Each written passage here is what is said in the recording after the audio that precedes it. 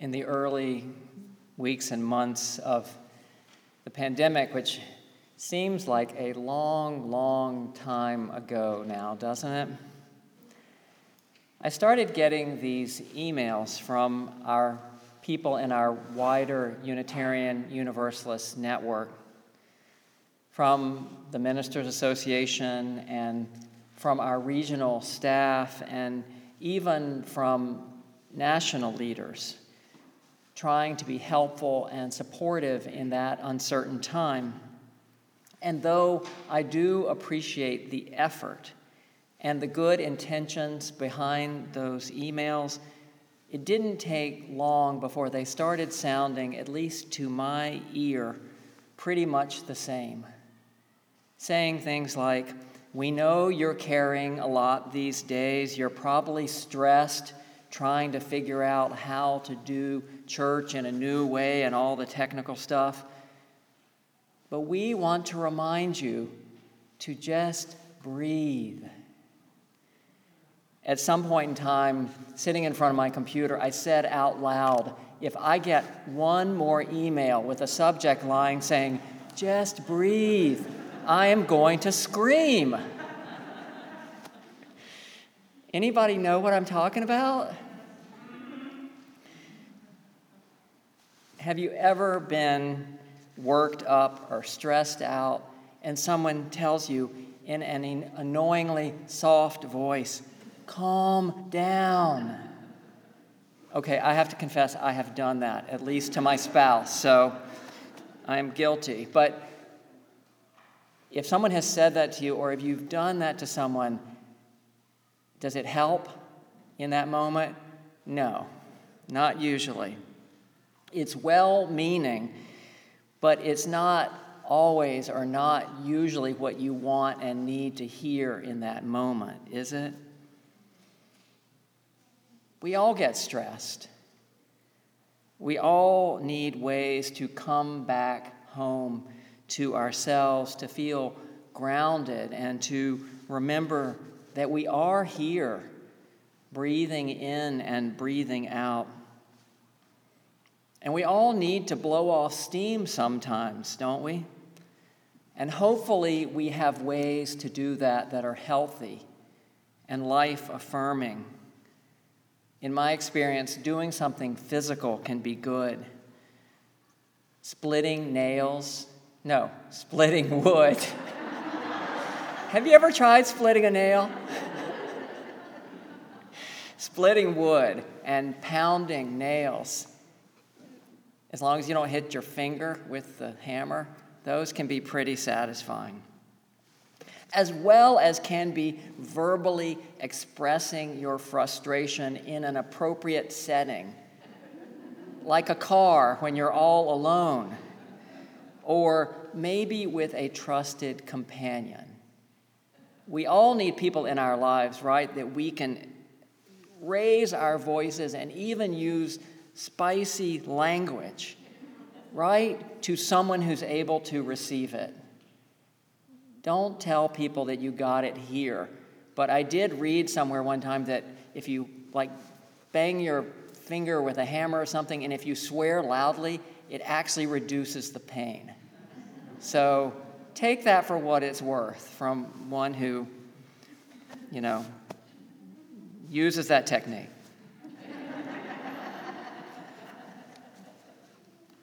I have said to some of you here that I hope you know that I can be a safe place to come and blow off steam, a safe person to do that with if you need that. And so just keep that in mind, okay? The other day I got an email from a church consultant who I did a workshop with years ago. Her name is Susan Beaumont. And she'd written a column about how overwhelming these days can be, when we're still having to learn how to do things in new ways and constantly adjusting to the uncertainty and the new realities that we're facing. Wearing masks and wondering if it's safe to do this or do that. And if you're like me, also feeling annoyed that some people still haven't gotten with the program. Like, come on. There's a lot that one could feel stressed about these days, even overwhelmed. And then Susan wrote something that grabbed me. She said, to move out of overwhelm, you need to make a spiritual shift from striving to surrender. That word surrender keeps popping up for me. And does this ever happen to you? People keep telling you about the same book or movie, or a word or an image seems to keep appearing right in front of you, like the universe is trying to tell you something? Well, surrender keeps popping up for me. The trouble is, surrender feels pretty vulnerable to me. I like feeling in control. Anybody else? Like, yeah. And we live in a culture that tells us in a bunch of ways that we should be in control, that teaches this from an early age. I remember a poem that I memorized in my early elementary days called Invictus. It ends with these lines: I am the master of my fate. I am the captain of my soul. And that's what we were taught to be, right? In charge and in control. Was anybody among us taught at an early age that we were supposed to embrace the idea of surrender? That we were supposed to be the ones waving the white flag? On a national level, you see our love of control reflected in politicians who win because they brag about how tough they're going to get on crime, and who assure us that we can buy our safety by spending billions on the military and on homeland security. It's perfectly natural to like this illusion of control. It's lovely and seductive. But as we get older, we start to learn otherwise, don't we?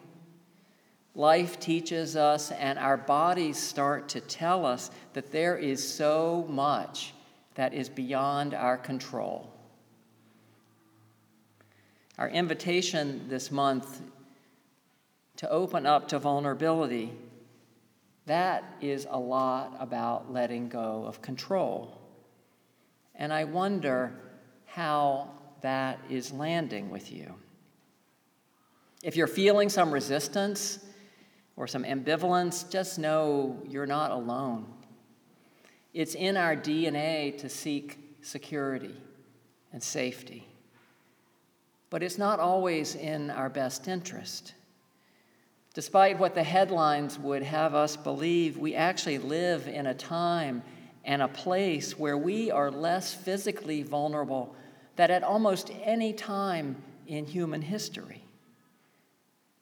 Thanks to vaccines and the lack of war on our soil for so long now, thanks to the fact that we still do have something of a social safety net, and that we have made social progress over the generations, people are generally living longer and better lives. I sense that the greater risk for us in these days is to imagine danger where there is none, to hold back in fear because of what we are thinking might happen, could happen, and therefore to cut ourselves off from the love and the goodness and the grace that is all around, just waiting to be noticed. To wrap ourselves in some kind of armor and insulate ourselves from what is around us would be to separate ourselves like wrapping ourselves in bubble wrap And then we wouldn't be able to feel, or it would be too hot. Like, I'm thinking of this warm October sun that blessed us this week. I love this time of year when you actually want to get into the sun because it just warms you down to your bones a little bit. It's lovely. The way of vulnerability is an invitation to a deeper and richer spiritual life. But it does require letting go of some control. It asks you to trust that you will be held and supported, that it's okay, that it's actually good and helpful to surrender. Back when I was a little boy, I'm imagining 5 or 6 years old, I took swimming lessons at the YMCA in downtown Charlotte. And I can still picture that big pool with its blue-gray tile. I can still remember that pungent chlorine smell. The swimming teacher was an older man.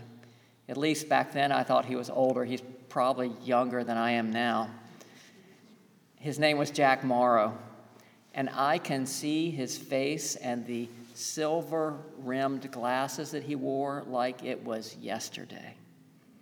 I have this visceral memory of being in that pool and holding on to the railing, the gutter at the edge of the pool, hanging on for dear life because my feet could not touch the bottom where we were in that pool.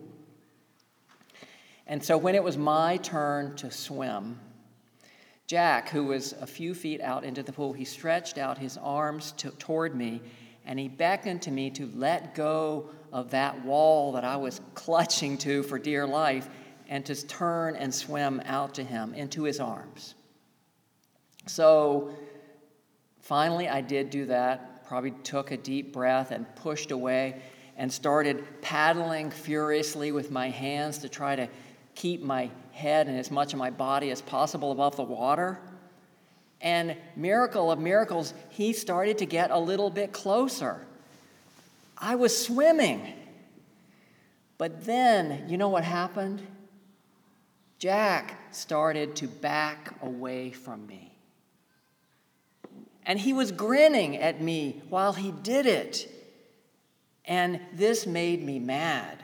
And it made me scared, and I felt hurt and betrayed even. Tears welled up in my eyes. This wasn't the deal. I only had to swim to that first line where he was standing. That's what he said. Not out into the middle of the pool. Eventually, I did get to Jack's arms. I don't know if he could tell that I was crying or not. And he held me, and he laughed, and he said something like, "You did it." But I did not feel glad or safe in those arms.